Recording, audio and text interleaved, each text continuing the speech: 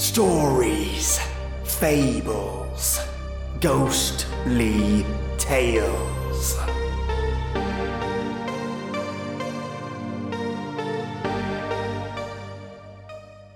A boy and his friend venture into the woods for some fun, for something different.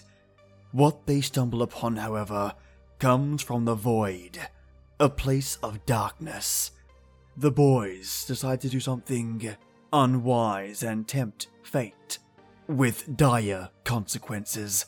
A man takes a route he's travelled many times, and has come accustomed to his trips on predetermined paths. Yet this time, he takes a detour, one that will affect him profoundly. Welcome, listeners, to your 400th episode of Stories, Fables, Ghostly Tales. Holy moly, I should be saying crikey, struth, how's that? And other colloquial phrases, right? Gotta love that Aussie slang. But a huge thank you for joining me this far. Seriously, thanks a lot. If you're joining me for the first time, take a trip down memory lane and visit my first episode. Goodness, I think I've come a long way. And with your support, let's make it another 400 episodes, folks. Admittedly, this episode has totally sneaked up on me, so I'm going to make it up to you listeners soon with something different. I've been planning it, but haven't collected all my notes around it. But I promise you, I'll bring something special to the table soon. And now for the stories. Your first story, The Portal in the Woods, is written by Nicholas Gray. And your second story, The Strigil Institute, is written by Caleb Wilson. Turn off the lights, turn up the sound, and get ready for something unique. The Portal in the Woods. Dad, you said you'd play catch with me, I yelled as my father walked past me to his office, where he spent most of his days when he wasn't at work. I'm sorry, bud. I've got to get these documents done for tomorrow's big meeting. We'll do it another day, okay? I frowned. That was the same excuse he always gave me, and the same follow-up he always had. We'll do it another day. Yeah, sure we will, I thought. The longer I stood in front of his door, the more upset I became. I eventually huffed and puffed enough to the point where I stormed out of the house. I left for my go-to place when I was upset, the treehouse. To a 12-year-old kid, a treehouse was the perfect place for a kid to just get away from his problems and be a kid. It was Reese's and my place to go when we were sad, mad, or just bored out of our minds. It was our little getaway when things went awry in our lives. We also went there just to hang out. It was our spot. We found the treehouse one day while looking through the woods for buried treasure. We didn't find any treasure, but we did stumble upon the treehouse. We climbed up the ladder and viewed the place from the inside. Reese called it a dump, but I saw the potential in it. I fixed her up, grabbing fold-up chairs, a rug, and a blanket to cover the only window in the wooden box, to create the coolest treehouse ever. We kept our comic books, Yu-Gi-Oh cards, and other miscellaneous knickknacks up there. Now that I got the treehouse out of the way, let me explain to you who Reese is. Reese is my best friend. He moved in next door when I was in 2nd grade. We went over their house and introduced ourselves. I went into Reese's room and saw that he had a Nintendo 64. We sat down and played Super Smash Bros. All day. And that first visit became a sleepover, which we spent staying up late playing video games till our eyes became sore, and then some. Reese was a good kid. Sure, he'd get into trouble occasionally, like one time he fed his sister's goldfish to the cat. But he was overall a good kid. He'd get into trouble for sneaking out, and he constantly was a wise ass to teachers. But again, he was a good kid. And most importantly, my only friend. That day, Reese was on the last day of his grounding. He was caught sneaking out at night. I was supposed to sneak out as well, but I got cold feet and stayed in bed. Reese went into the treehouse alone, and when he realized I wasn't there, returned home where his parents caught him trying to sneak back in. Reese would always tease me, clucking and calling me a chicken when I did stuff like this. I was sure that once he got loose from the confines of his room, he'd be all up in my ear about it. I entered the woods and was making my way to the treehouse. I was about 3/4 of the way there, swinging a stick I found a while back, pretending it was Excalibur, when I saw it. It was a black hole, the size of a bowling ball, levitating at eye level a few feet away from me. It looked like someone took a picture and hole punched it, leaving a black spot in its place. I approached it curiously. I tried to go around it to get a side view of the thing, but it disappeared. I walked behind where it would have been, and it reappeared. The hole was paper thin and couldn't be seen from its sides. I looked at it intensely, trying to see if I could see anything inside it. I looked down at Excalibur and lifted it upwards. I slowly inserted the stick into the black hole. Suddenly, like a vacuum, the hole absorbed the stick, forcing me to let go. I fell backwards on my rear end, kicking my legs out and skittering back in a feeble attempt to create distance between the black hole and me. I breathed heavily as I stared at the hole in astonishment. Then the stick spat back out and fell at my feet. I was frozen in place for a good minute. I didn't know what to do. Then I had an idea. I ran over to a tree and grabbed an acorn off the ground. I went up to the hole and chucked the acorn in. I waited a minute. Then the acorn came out, whizzing past my head. "Whoa!" I said. That's when I had another idea. I went home and grabbed the football from my bedroom, just in case my dad decided he wanted to play catch with me. I brought it back to the black hole, got into a throwing stance, stretched my arm backwards, winding up the shot and then threw. Of course, I missed the hole completely. I ran and grabbed the ball, got closer to the hole and threw it underhand. This time it went in. A minute passed, and then the ball popped right back out, and bounced a few times before it rolled up close to me. I smiled and prepared another throw. I got into the stance, stretched my arm backwards, and chucked it as hard as I could. This time the ball went in, no problem. A minute went by, and I just stood in front of the hole. The ball suddenly came out fast, spiraling and hitting me dead in the stomach. I fell to my knees in shock and pain. I wasn't expecting it to come out that hard. That's when I realized that it all depended on the strength of my throw.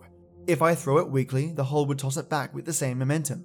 Throw it hard, and it comes back hard. I played catch with the black hole for a good hour, then made my way home. I couldn't wait to show Reese. The next day arrived. It was a Sunday, so after Reese got back from church, I was ready to show my friend the coolest thing ever. When my friend got back home, I quickly ran over to his house and asked his parents if he could hang out. They said of course, and we went to the treehouse. "Dude, I have something amazing to show you," I said, hyped for my friend to see my cool find. Yeah, sure you do," he responded. We walked about 3/4 of the way and started to approach where I'd seen the black hole. That's when Reese spotted it. "Whoa, what the hell is that thing?" "It's a portal," I eagerly said. We looked at it for a good minute and then made our way closer. "Throw this into it," I said, unable to hold back the excitement in my voice. I handed him the football and he brought his arm back and threw it in on his first try. I was a little envious, but I had to remember that Reese played baseball, so his aim was going to be better than mine. "Now what?" he asked. "Just wait." A minute went by, even though it felt like an eternity, and the ball finally popped back out and landed on the ground in front of Reese. Reese didn't say anything for a moment, then knelt and picked up the football. He scrutinized it carefully, looking for any scuffs or nicks on the ball. "That was pretty amazing," he said in a monotone. I smiled, grabbed the ball back from him, and threw it into the hole once again. We played for a good 30 minutes, and Reese wanted to know how many things could go through the hole. He threw rocks, acorns, and even a worm into the hole. All came out just like they had before. Then we took turns tossing the football into it. "What's on the other side?" Reese finally asked. "I don't know, space stuff?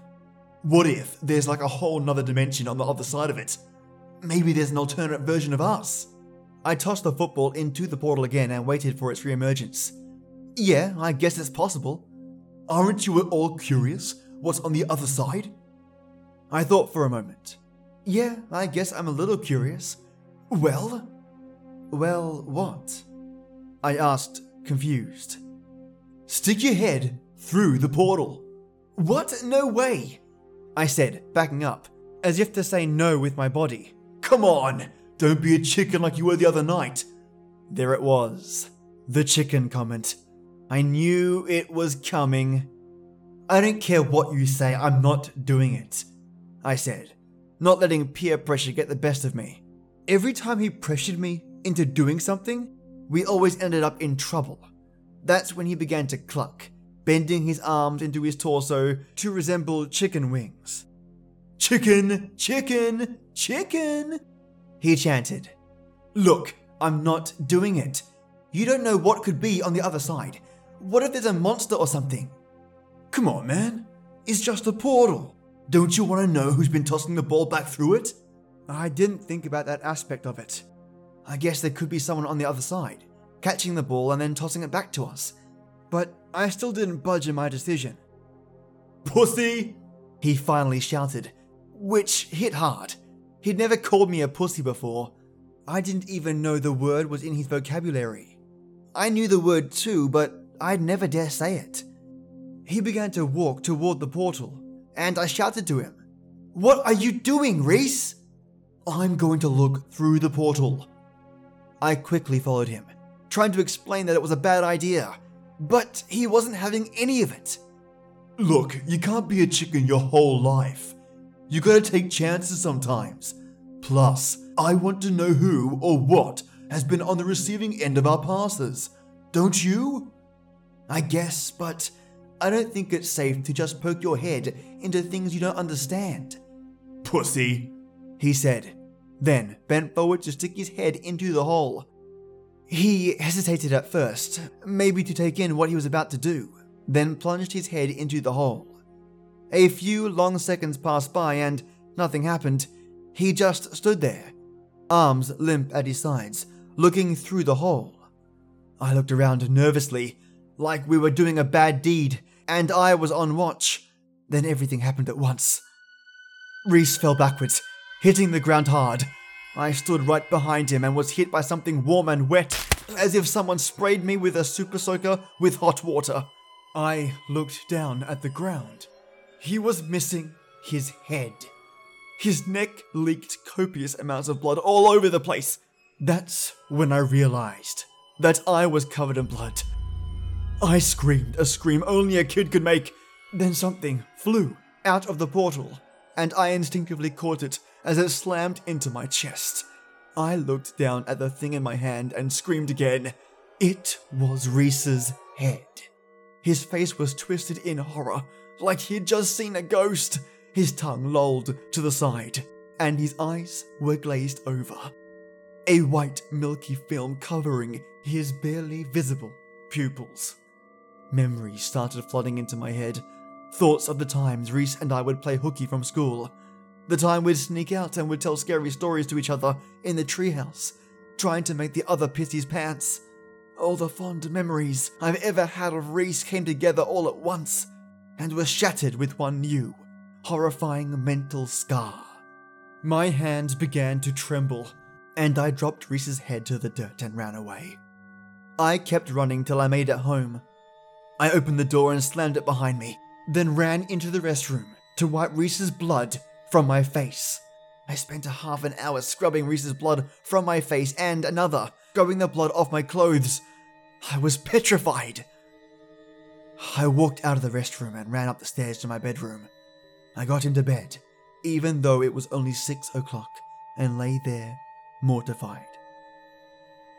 My eyes were wide open, looking straight at the ceiling, staring into space. The image of Reese's body dropping to the ground, and his head landing in my arms, kept playing over and over in my head.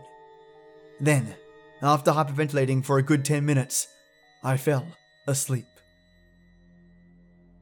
I opened my eyes and thought to myself, that was one weird-ass dream. But my father knocked me out of that thought when he asked me if I knew where Reese was. Apparently, he didn't come home, and his parents thought that maybe he was over here. They filed a missing persons report the next day, thinking that maybe Reese had run away. After a few days went by, the police decided to do a search of the woods. They spread out and found his decapitated body on the woodland floor. Local news played the story everywhere. They were looking for his killer and asked if anybody had any information and that they should call the local police department. I picked up the phone a few times, mostly to clear my conscience, which was eating me alive. But I didn't, because I knew no one would believe me. Who would? Hey, my friend stuck his head through a portal and it bit his head off. Yeah, I'm sure that would be taken seriously. After all this time, one question remains with me though. What did my friend see on the other side of that portal? All credit of this story goes to Nicholas Gray. The Strigil Institute. In central Vermont, you have to drive to get just about anywhere. In high school, once I had my own car, I built up a mental map of roads, good and bad. This giant web linking my house, my school, my friends' houses, my mum's work, my dad's house, and my dad's work. There was this one road I'd often take when I was in a hurry, an unmaintained dirt road that went over a steep hill and turned the hour trip from my house to my dad's house into 45 minutes. Last summer, I was in Vermont to visit my dad, and I thought it would be fun to try out that road, to see how well my mental map has stood up to 20 years of decay. Well, the road had gotten worse, and the rental car got hung up on some ruts just as I was coming to the top. There was no bars on my cell phone, so I got out to walk. It was nice out, but the summer warmth seemed far away over the trees. It had been a while since I drove past anything, so I decided to keep walking the way I'd been driving. After a minute or so, I came to a big house that looked like some rich out-of-staters' third home. Not a summer home, apparently. At least not this summer. It was locked up tight, with no cars around and nobody answering my knock, so I kept walking. Just past the top of the hill, a driveway branched off through the trees, parallel to the ridge. A wooden sign there triggered an old memory. Strigil's Institute, visitors welcome. I had forgotten part of my mental map after all. The Strigil Institute sign had been one of my landmarks. One of those places I'd notice whenever I passed them driving around. Like the odd guns and clocks store between my house and Dad's work. The witch windows on certain houses that maybe I found more interesting than they actually were. Or the granite whale tail sculpture I'd seen on the way to the dentist's office. This inexplicable institute had once been a personal landmark, but I'd totally forgotten about it. I wonder why I never stopped before. Turn off and see if visitors really were welcome. Maybe it was the same reason I never bothered going shopping at Guns and Clocks. Or maybe it was always because I was driving hungry to Dad's house, eager to get there and eat a snack. But now I wasn't hungry, and I couldn't leave anyway, so I headed down the driveway to check the place out. The driveway was about a quarter-mile long, curving and dropping a bit, so the institute couldn't be seen from the road. When the trees opened out and I saw the place, I laughed. The name was pretty grand compared to the reality. The institute was a grey building in a sloping hill of waist-high grass. There was a spot in front where the grass was tamped down, with an old fire pit in the middle. A bunch of crushed and fetid beer cans lay in some powdery cinders. There probably hadn't been a party up there for years. Behind the building, the field fell away to a mass of black locusts. Before they'd grown up, the place must have had a great view of Tucker Mountain, and the view was still okay around the edges of the thorns and branches. The building, the institute, I guess, was sort of peculiar. It had an irregular shape, squat and cube-like in the center with a taller, pointy wing to the left, and the outside was all vertical grey clapboards. You sometimes see weird buildings like that in Vermont, designed by architects wanting their work to stand out from the old farmhouses. It was obvious there was nobody there. Obvious, too, that there was no electricity, no phone. My cell didn't have any bars. There had been a coal cell phone tower installed a few years back, not too far from there, disguised as a comically oversized pine tree. But I guess I was on a different network. The front door stood open a few inches. I stepped into what I guess you'd call a lobby. It felt like a doctor's office with some vinyl chairs sitting across from a divider desk. It smelled like mold and leaves, and clearly many squirrels had lived in there. They'd stuck bundles of dead leaves everywhere. The floor was spongy in a way that made me nervous. Rotted carpet over plywood. There was a kitschy painting on one wall, a covered bridge that could have been by Thomas Kincaid. I had a queasy feeling of seeing into a place that I shouldn't. Not just that I shouldn't have been there because I was trespassing, more that the place itself shouldn't have existed. Buildings aren't meant to be in ruins like that. It was somehow embarrassing. It made me angry. I couldn't really say why. And I decided I would steal exactly one thing from the Institute. The painting was an okay choice, but I was sure there'd be something better in the back. I took each step deeper into the building, slowly, not wanting to fall through the floorboards into who knew what.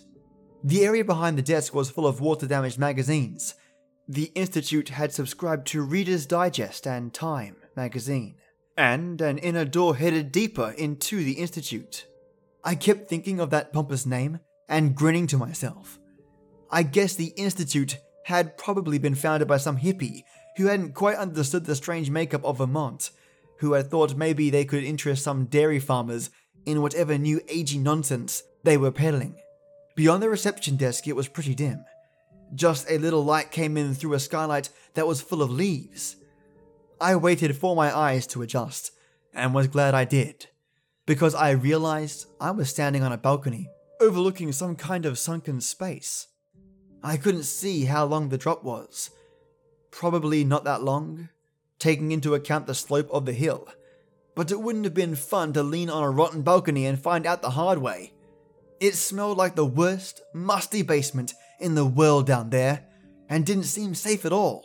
So I edged around the balcony to the left, through another interior door and into what I thought was the wing I'd seen from outside. The whole wing was piled to the ceiling with bins of junk, milk crates stuffed with papers, garbage bags full of clothing, or maybe they were tapestries. Who knows? Anyway, it was yards and yards of thick burgundy fabric. The air was stifling. The smell was worse than the musty well, mostly sweet but with a truly foul note. The room I was in had been a kitchen, judging by the formica counter and the cabinets. A big binder sat on the counter. Handwritten on the front of it was, "The Strigil, an apology." I was starting to feel sick to my stomach. I grabbed the binder and flipped through it. It was full of pages from a dot matrix printer, a little wrinkled and speckled with brown, but mostly legible. I saw something about the physicist, Richard Feynman, which almost cracked me up again. I'd been obsessed with him as a kid and must have read his book, Surely You're Joking, Mr. Feynman, half a dozen times. The binder was mine. I got out of there. The fresh air outside was like a celebration. I went back to the car, ended up walking an hour further along the road through the woods until I crossed the boundary into the town where my dad lived, where the road was maintained and where buildings existed other than extra vacation homes and abandoned hippies' follies. Someone let me use their phone and I called my dad, and he came with his truck to help me get the rental car off the ruts. A few days passed. It was a normal visit. I didn't get a chance to look inside the binder until Dad was away on the last evening of my stay, busy with his new hobby, Scottish country dancing. I went out to the car and brought in the binder. The page, still smelling a little sweet, laid out the whole story of the Strigil Institute in pretty uncomfortable detail. The founder of the institute, whom I'll call W, went to UVM in the late 1980s. He studied physics and philosophy. He abandoned his doctoral program, though not his obsessions, and came south from Burlington to live on some land owned by his family. When his parents died, he used the money he inherited to build a house, which he eventually turned into the Strigil Institute. Apparently the idea of the Strigil itself came to him in a dream. He heard only the name at first. It was named after a tool used in the ancient world for scraping dirt off the skin. After a month of dreams that echo with the name, he dreamed an image of Strigil itself, and in the morning when he woke up he opened his toolbox and gathered what he needed and built the thing. The birthplace of Joseph Smith, who founded the Mormon Church based on information from a vision, is only an hour or so away from the Institute. Maybe W saw something of Smith in himself. He tried to attract students to the Institute, to study the theory of the Strigil, and even caught a few, tempting them with a gorgeous view and a sunlit meditation room, and red robes to make them feel like initiates into something special. But nobody stayed for long. Until K. When K came to the Institute, he and W figured out how to make the Strigil work. It seemed there was a human element necessary to turn a thing from a dream into a working device. The Strigil was powered in some way by curiosity. W tried to explain what the Strigil could do, with the aid of a metaphor he borrowed from Richard Feynman. He went so far as to explain that Feynman must have dreamt of the Strigil too, but hadn't dared build it. Though that's beside the point, I think. Feynman's metaphor was the inside of a brick, the question being, does the inside of a brick exist? Because, of course, you can't observe it. Break a brick in half to see its interior, and all you'll see is two new surfaces. All you'll get is more outside, and you'll be no closer to any inside. W's Strigil was a device which solved this paradox. A metaphysical scraper which could slice away the exterior of an object and reveal its interior to the naked eye. Once they had the Strigil working, W and K disagreed about what they should do next. W wanted to bring more students in, while K was content to experiment further with just the two of them. In the end, K won by default. Their sign welcomed visitors, but nobody ever came. Alone, they scraped exteriors away to look inside stones, logs, crystals, apples. The Strigil ran hot with their curiosity, and K convinced W that if they kept using it to look inside such mundane objects, it might burn out before they observed anything of importance. They agreed to perform a final set of procedures, W going first, followed by K. Each would use the Strigil to scrape away the outer metaphysical surfaces of their faces, revealing their true selves. It worked. W wrote in his apology. The Strigil carved away everything we didn't need. The pain and blood were an illusion. We wrapped our heads in bedsheets to stem the false blood. I ignored the false pain happily. If I hadn't recently voluntarily removed my own face, would I conceivably have the wherewithal to type this apology? W went on to explain that they tried to record the results of the procedures with a Polaroid camera, but the photographs they took to one another were also false. They captured none of the clarity we had achieved. So K, who painted in his spare time, did a portrait of W, depicting his clarity as faithfully as he could. W drew a picture of K, but he was unskilled, and the portrayal was unsatisfactory. Afterwards, W wrote, K grew distressed, and took the Strigil and Polaroids, and both portraits, down to the container. At the time of his typing the apology, W hadn't talked to K for several days. W wrote that he was ready to fade away entirely now, that he hadn't seen inside himself.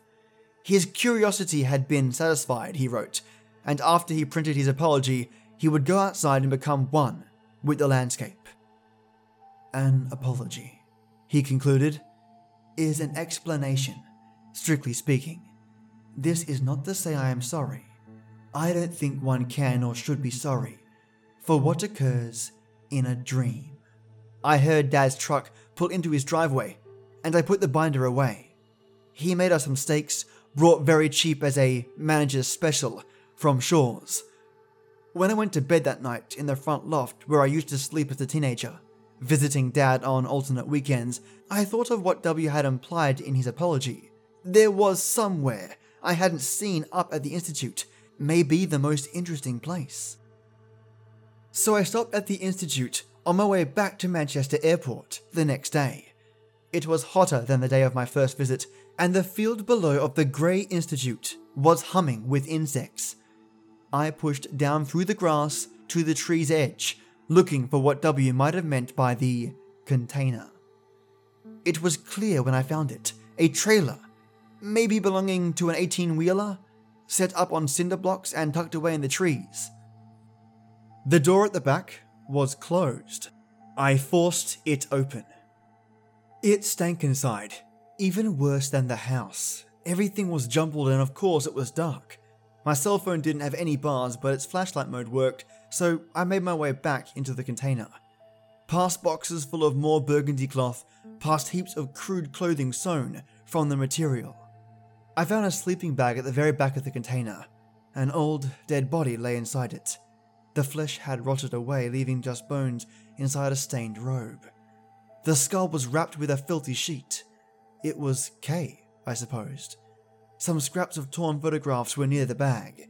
I tried to piece them together for a few minutes, but I didn't really need to complete the puzzle to see what the photos were of. Two men with the skin and meat scraped off their skulls, blood-filled eyeballs staring at the camera.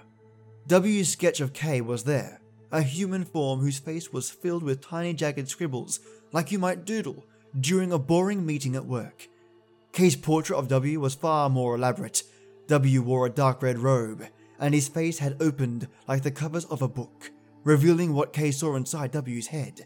Swirls of colour, like a nebula being sucked into a black hole, or a bunch of orchids all blending together, or a spiral of bright frills and fronds, like a mass of sea anemones.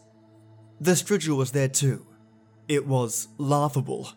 Clearly the work of someone seriously deranged. The handle was thick beige plastic. It looked like the receiver of an old rotary phone that had been cut in half with a hacksaw. At one end was a chunky electric plug, at the other a curving metal blade, like a shoehorn. Copper wires had been wrapped in little bundles and glued to the base of the blade, running down into the handle. The workings were sealed with blobs of cork. It had a nice weight in my hand though. The Strigil itself was obviously a better souvenir than the apology. On the way back, I stumbled over another red-robed skeleton, hidden in the deep grass. I guess it was W.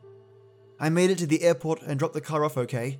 I expected the TSA to confiscate the Strigil, but maybe it looked like something else in my luggage, or like nothing at all. When I got home to Nashville, I plugged it in. I sort of hoped it wouldn't work, but it hummed, and I could feel it trembling in my hand. My curiosity burned like a mulch fire. I looked inside stones, logs, crystals, apples, and lots of truths are still hidden from me. But, hopefully, not for much longer now.